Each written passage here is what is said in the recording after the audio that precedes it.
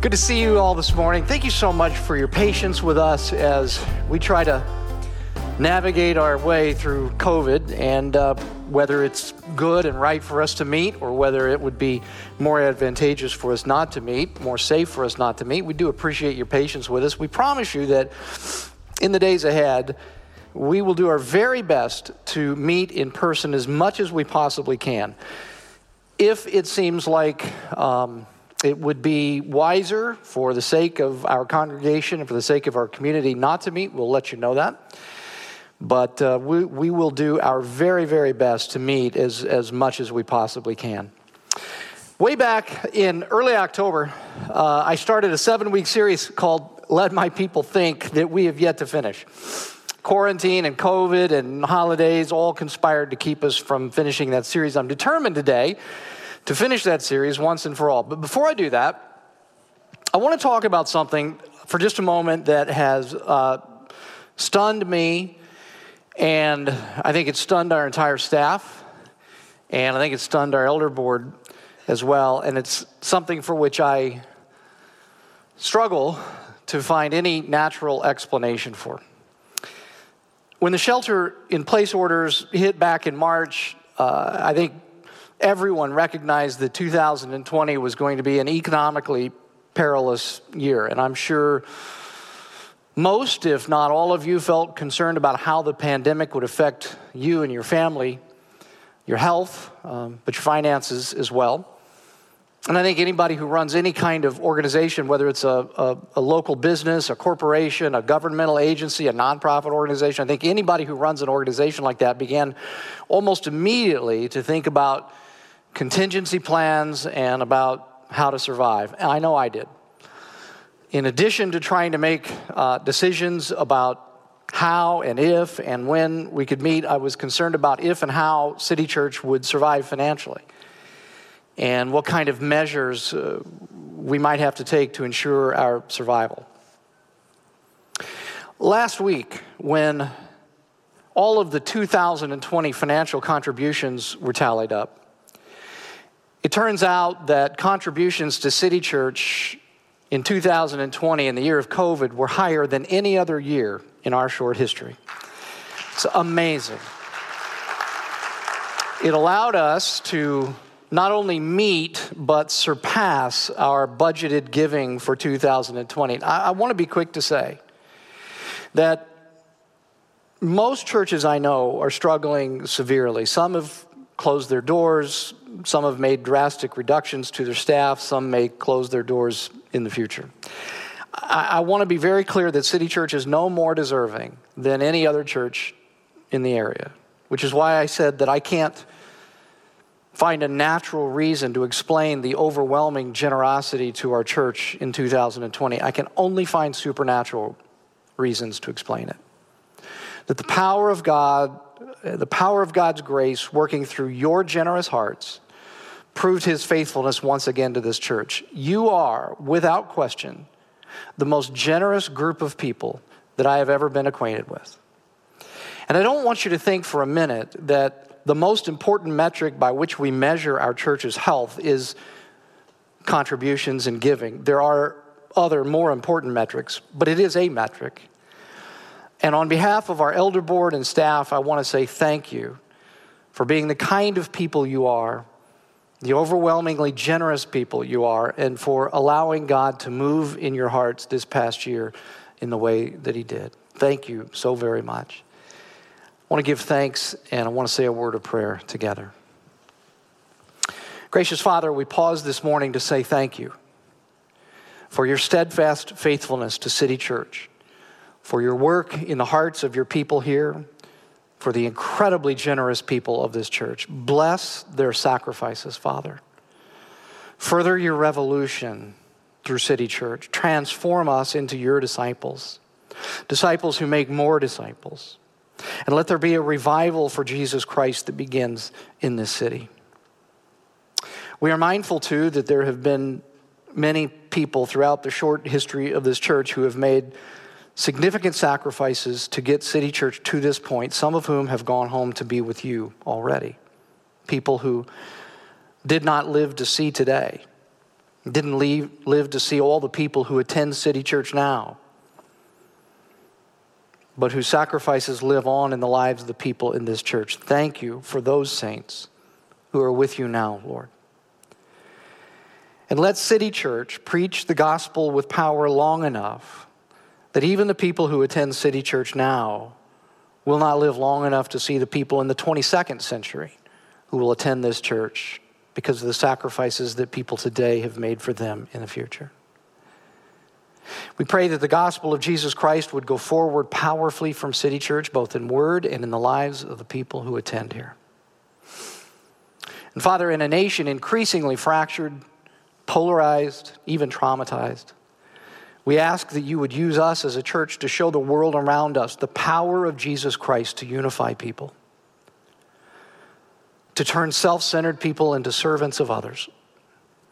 Father, let your love be shown richly through us to one another and to the people of our city in a way that transcends race, ethnicity, political affiliation, and economic disparities. We pray this morning for those in our church with COVID, and those in our city and geographic area with COVID. We pray for their recovery. We pray for frontline medical personnel. We pray for their physical and emotional well-being. We pray for the leaders of our city, county, state, and nation to guide us with unifying wisdom through the weeks and the months ahead. We pray also for those who lost loved ones this past year. Be near to the brokenhearted, to the grieving, to those who mourn. Transform us into a family who mourn with one another and who celebrate with one another. And now, Father, open our hearts, our ears, our eyes to your truth. And it is in Christ's name that we pray today. Amen. Back in 2012, you may remember that Apple wanted to come out with their own version of Google Maps, and so they introduced on iOS 6 something called Apple Maps. And at first, it seemed like Apple Maps was going to be a drastic improvement over Google's version, but people quickly began to realize that Apple Maps omitted important roads and buildings and rivers, even bridges. The app was unreliable, often leading people on wild goose chases, heading in the opposite direction of where they wanted to go. The former tech columnist for the New York Times wrote this. He said, "In short, Maps is an appalling first release. It may be the most embarrassing, least usable piece of software Apple has ever unleashed."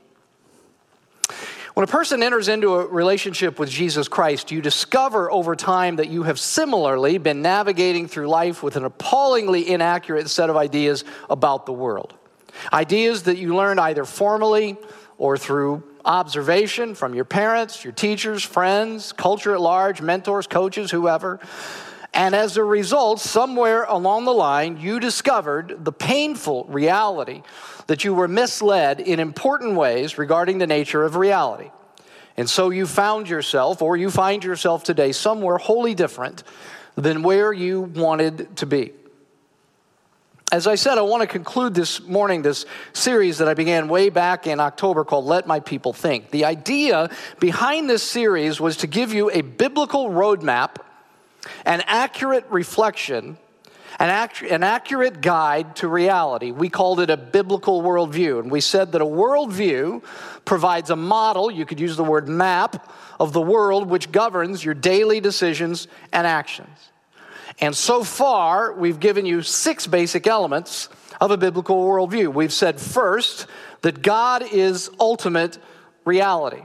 He is the ultimate reality that holds the unity and the diversity of the world together. He is the substance of reality. Second, we said that God created the universe. Now, there are many different viewpoints, even within Christian circles, about how he did it and how long ago he did it. But the main idea is that the universe is not the product of random chance. God designed it. He is the author, the artist, the intelligent designer, the uncaused cause behind the universe. But we've also said, third, that part of a biblical worldview is that sin has corrupted God's creation. Someone asked me recently, well, if God is so good, why would he create the world with so much sin and so much evil and so much suffering in it? What's the answer to that? What's the answer to that? He didn't. He didn't. He created a perfect world, but human sin has introduced pain, suffering, sickness, and evil and death into it. Fourth, even though God would be perfectly just to leave us in our sinful condition, God entered time and space in the person of Jesus to redeem his people. God redeems sinners, we said. And through the death, and he does that through the death and the resurrection of his son, Jesus Christ. Fifth, we said that God will restore his creation. There is a day still coming in which God will restore this creation to his original design. Redeemed sinners will forever dwell on this restored planet. Sixth, Satan is a defeated enemy. Personified supernatural evil is real in Satan, but he has already been defeated by God. Now, okay, so that's what we've given you so far. The question is, how do we know any of the things that I just mentioned are true? How do we know that God is the center of reality? How do we know that he created the universe? How do we know these things? Well, here is finally the seventh basic element of a biblical worldview that we end this series with this morning. We know these things because God has revealed himself to humanity. God has revealed himself to humanity. God, you see, is a God of revelation. Christianity is a religion of revelation. What do I mean by that? Well, turn in your Bibles this morning to Psalm 19 in the Old Testament. Psalm 19 in the Old Testament. While you're turning there to Psalm 19, let me ask you if the name Forrest Fenn means anything to you. Any of you recognize that name, Forrest Fenn? Forrest Fenn is an 89-year-old treasure hunter from New Mexico.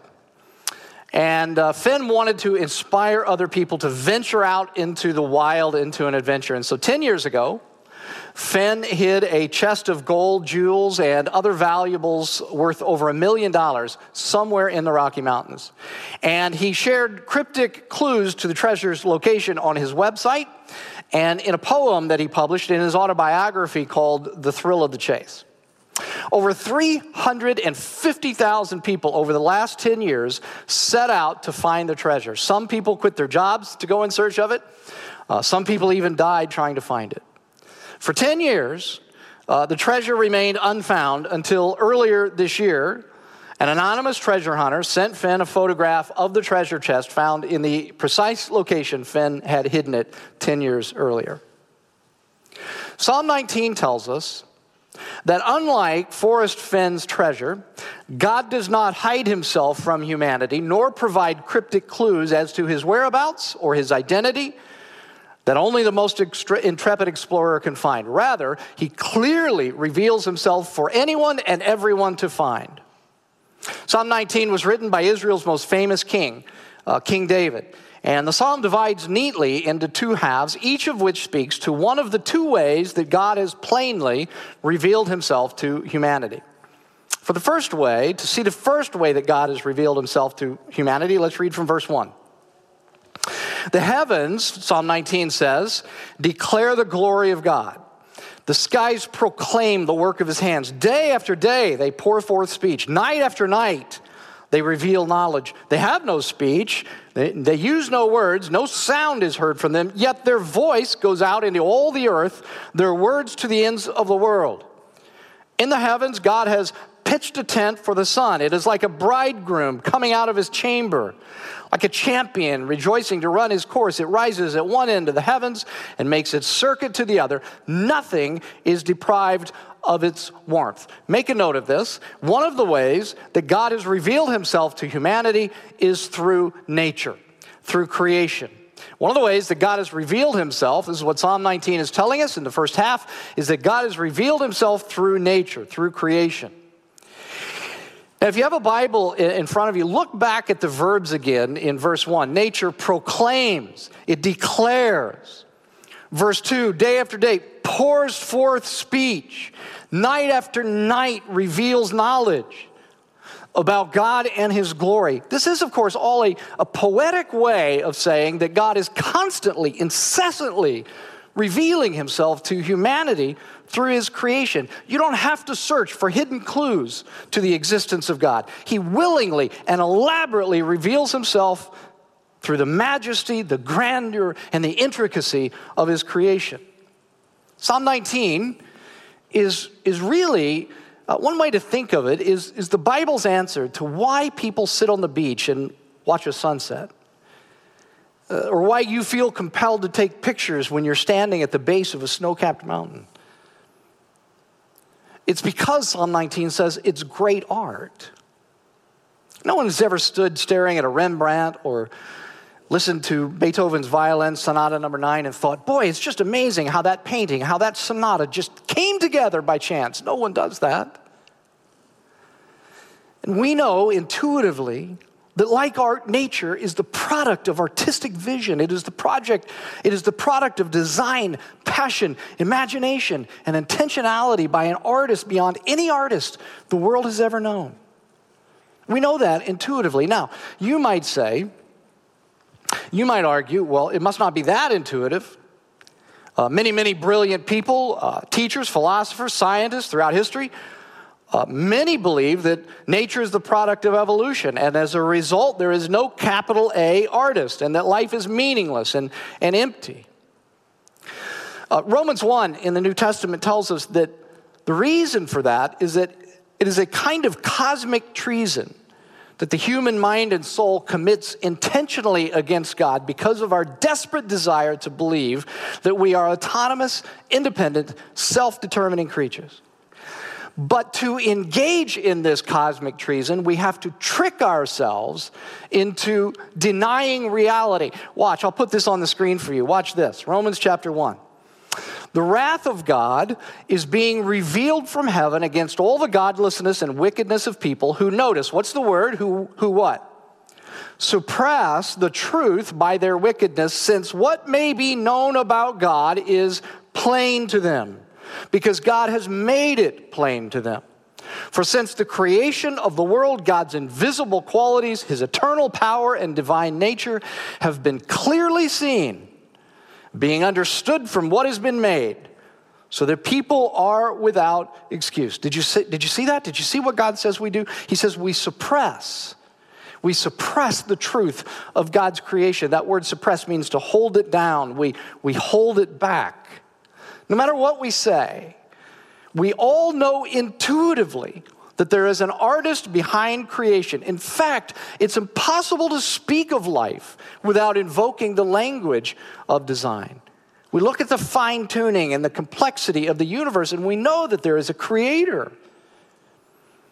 But we suppress it. And in doing so, even the most brilliant minds display their foolishness. The late Christian apologist Ravi Zacharias once noted, and I'm going to read this to you. I want you to listen to it. I think it's fascinating the way he puts this. He says, on Christmas Day, 1968, the 3 astronauts of Apollo 8 circled the dark side of the moon and headed for home.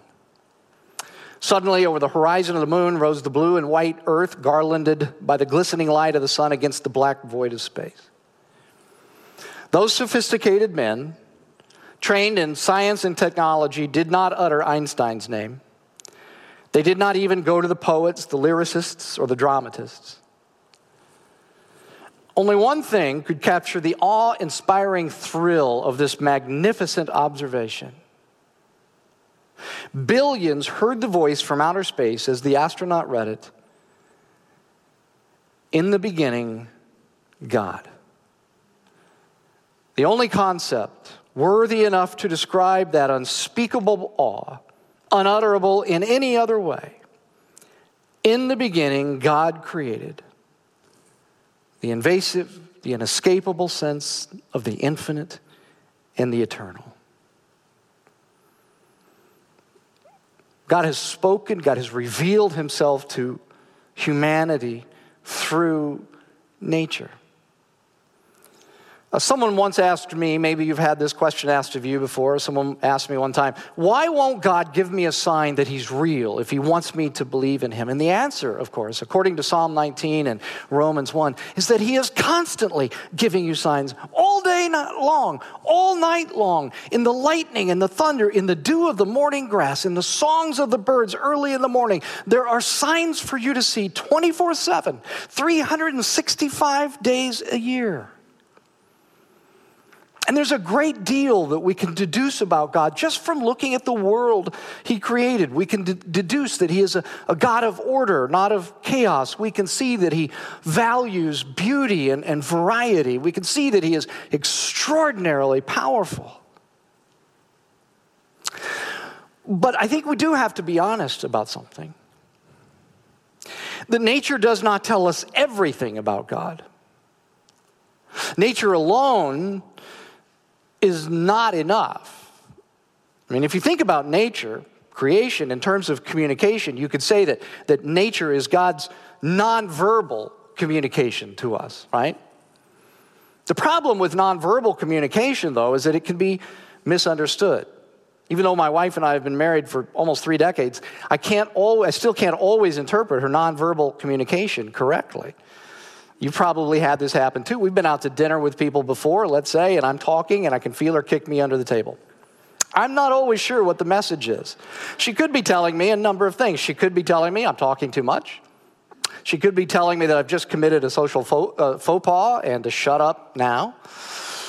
She could be telling me that she's tired and that I need to wrap it up so that we can go home. Or she could be signaling to me that she's incredibly attracted to me in the moment.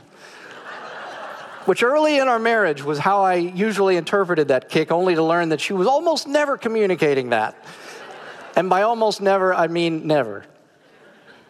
My point is that sometimes nonverbal communication can be confusing. And so you see, if all we had was God's nonverbal communication, if all we had was just nature, just creation, we could be forgiven for being confused about some things about God. Like, what conclusion might you come to about God if all you had was nature and you just looked at the violence of nature, hurricanes and volcanoes and earthquakes, a lion attacking a buffalo for dinner? What conclusions might you draw if nature is all that you had? God does reveal himself to us in nature. But while nature can teach us a great deal about God, it's not enough. It's not a complete revelation of God. And Psalm 19 reflects that reality. Look at verse 7. Verse 7. Verses 1 through 6, God communicates, God reveals himself to humanity through nature. Verse 7. The law of the Lord is perfect, refreshing the soul. The statutes of the Lord are trustworthy, making wise the simple. The precepts of the Lord are right, giving joy to the heart. The commands of the Lord are radiant, giving light to the eyes. The fear of the Lord is pure, enduring forever. The decrees of the Lord are firm, and all of them are righteous. They are more precious than gold, writes David, than much pure gold. They are sweeter than honey from the honeycomb. By them your servant is warned. In keeping them there is great reward. And we will stop there this morning. Make a note of this. Besides communicating to us through nature, the second way that God has revealed himself to humanity is through his word. Through his word. He reveals himself to us non-verbally through nature, but he also reveals himself to us more completely through his verbal communication with us, the word, the Bible. This is what David is talking about when he refers to what he calls, by at least 5 different names. He calls it the law of the Lord. He calls it the statutes of the Lord, the precepts of the Lord, the commands of the Lord, the decrees of the Lord. He's talking about God's verbal communication to us in his word, the Bible. What we would think of now as both the Old Testament and the New Testament. When David wrote, the only part of the word, the Bible that Israel had was the law in the Old Testament. But today we have in the New Testament the fulfillment of the law in the person of Jesus Christ. And so David calls the word of God, the verbal communication of God, more valuable than gold. Do you realize what he's saying when he says that? If someone came to you this afternoon and gave you a choice between the Word of God and a gold bullion, David is saying, choose the Word of God. Do you believe that? Do you believe that the Word of God is that valuable? More valuable than gold, than much pure gold. You know, if you gave a small child the choice between a penny and a dime, you know what the child will choose? Yeah, they'll choose the penny every time because they don't understand, because the penny's bigger than the dime. They don't understand that the dime is worth more than the penny. And I think one can imagine that the angels in heaven look upon us and the way we value things other than the Bible in much the same way a parent looks upon a child who values a penny over a dime because of its size. If you have a choice between the Bible and gold, David says, if you have the choice between the Bible and pure gold, stacks of gold bullion, choose the Word of God. It's infinitely more valuable. Why? David describes it in a number of different ways, but in the interest of time and for our purposes this morning, I just want you to look at verse 7. Once again, verse 7. He says that the law of the Lord is perfect. And then notice that phrase. He says, refreshing the soul. Another translation would be that it restores the life. What does that mean? I want to describe to you what that means in the most relevant and concrete manner that I can this morning. Over the course of the last year, we have endured a pandemic in which hundreds of thousands of people have died.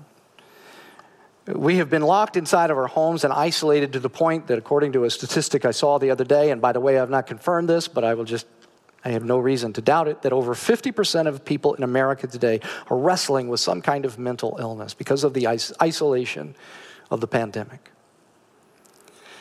We have watched racial violence pour out onto our streets. We have watched as mobs this summer in anger lawlessly destroyed businesses, government buildings, and monuments. We have listened to politicians and pundits shout invectives at one another. Families have been torn apart over political ideologies. Unemployment rates were higher this past year than any other year since 1939. Many have been forced to shutter businesses and restaurants that represented their life's work and even their families' work.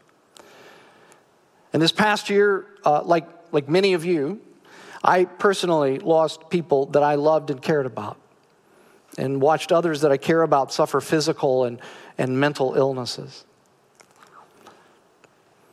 And just when I thought that we had flipped the calendar to a new year and a glimmer of hope could be seen on the horizon, I watched on Wednesday with the rest of the world as a mob stormed the United States Capitol, leaving 4 dead. And as I watched it, I felt a toxic combination of exhaustion with people and political ideologies and life, hopelessness, despair, discouragement, and if I'm honest with you this morning, a measure of hatefulness and resentment as well.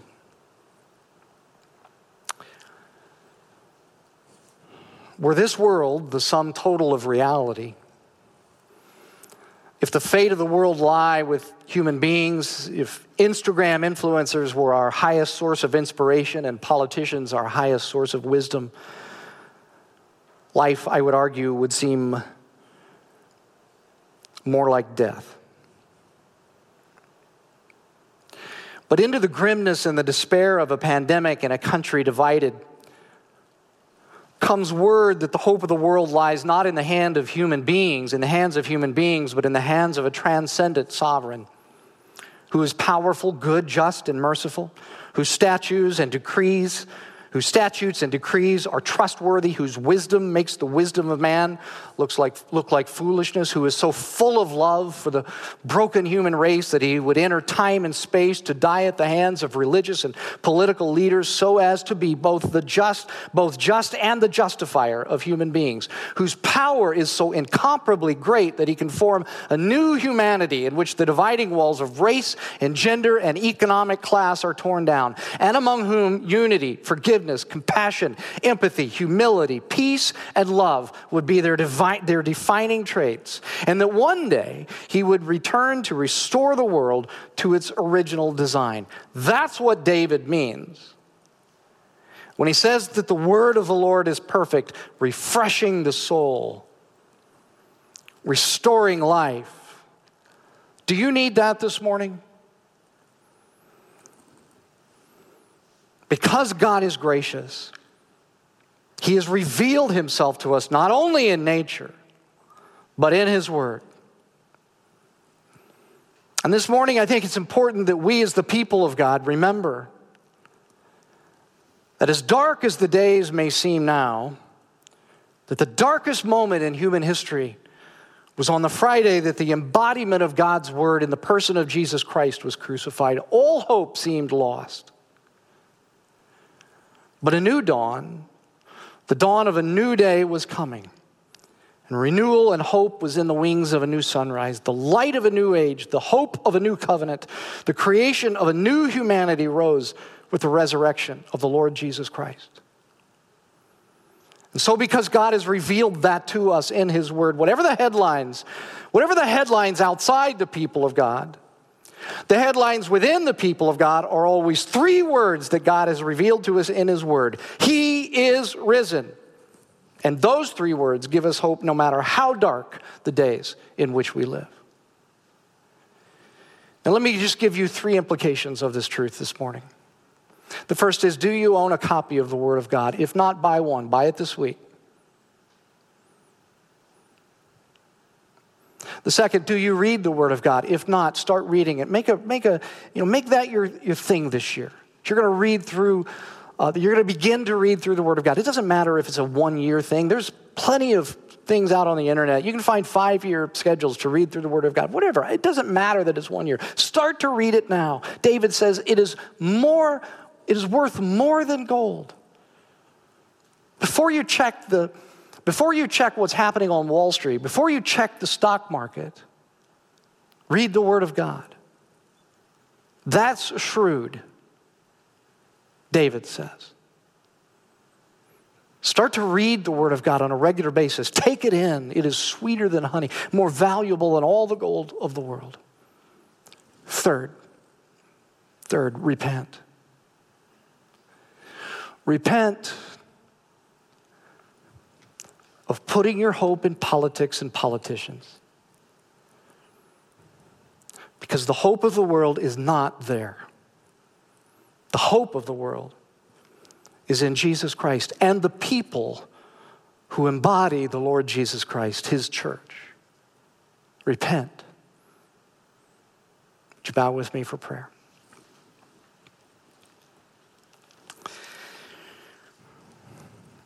We thank you for Lord Jesus Christ, for the fact that you have revealed yourself to us in nature, in general ways, but very specifically through the Word, through the truth, through the Bible.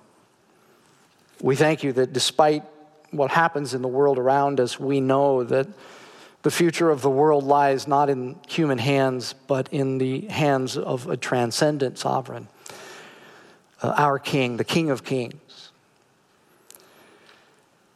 Lord, as your people, would you teach us to value your word, that we would value it in a way that makes all the gold in the world look like nothing, look like pennies.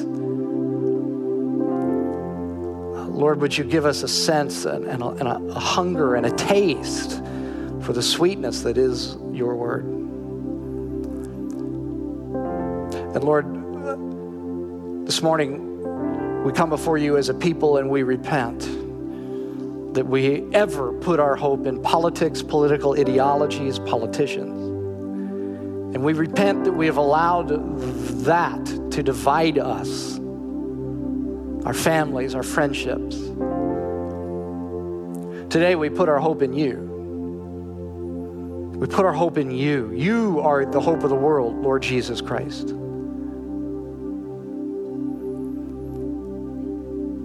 And turn us into a people who are the embodiment of the hope of the world. Because we worship you and because your Spirit dwells within us. We thank you for the truth of the Scriptures, that your statutes are trustworthy, that we can rely upon them. And we thank you that your precepts are truth. And so, Lord, as we move through our days and our months and our years of our life, let us, as your people, think that we would view the world in a way that is consistent with reality and the reality that you have revealed to us in your word. And it is in Christ's name that we pray today.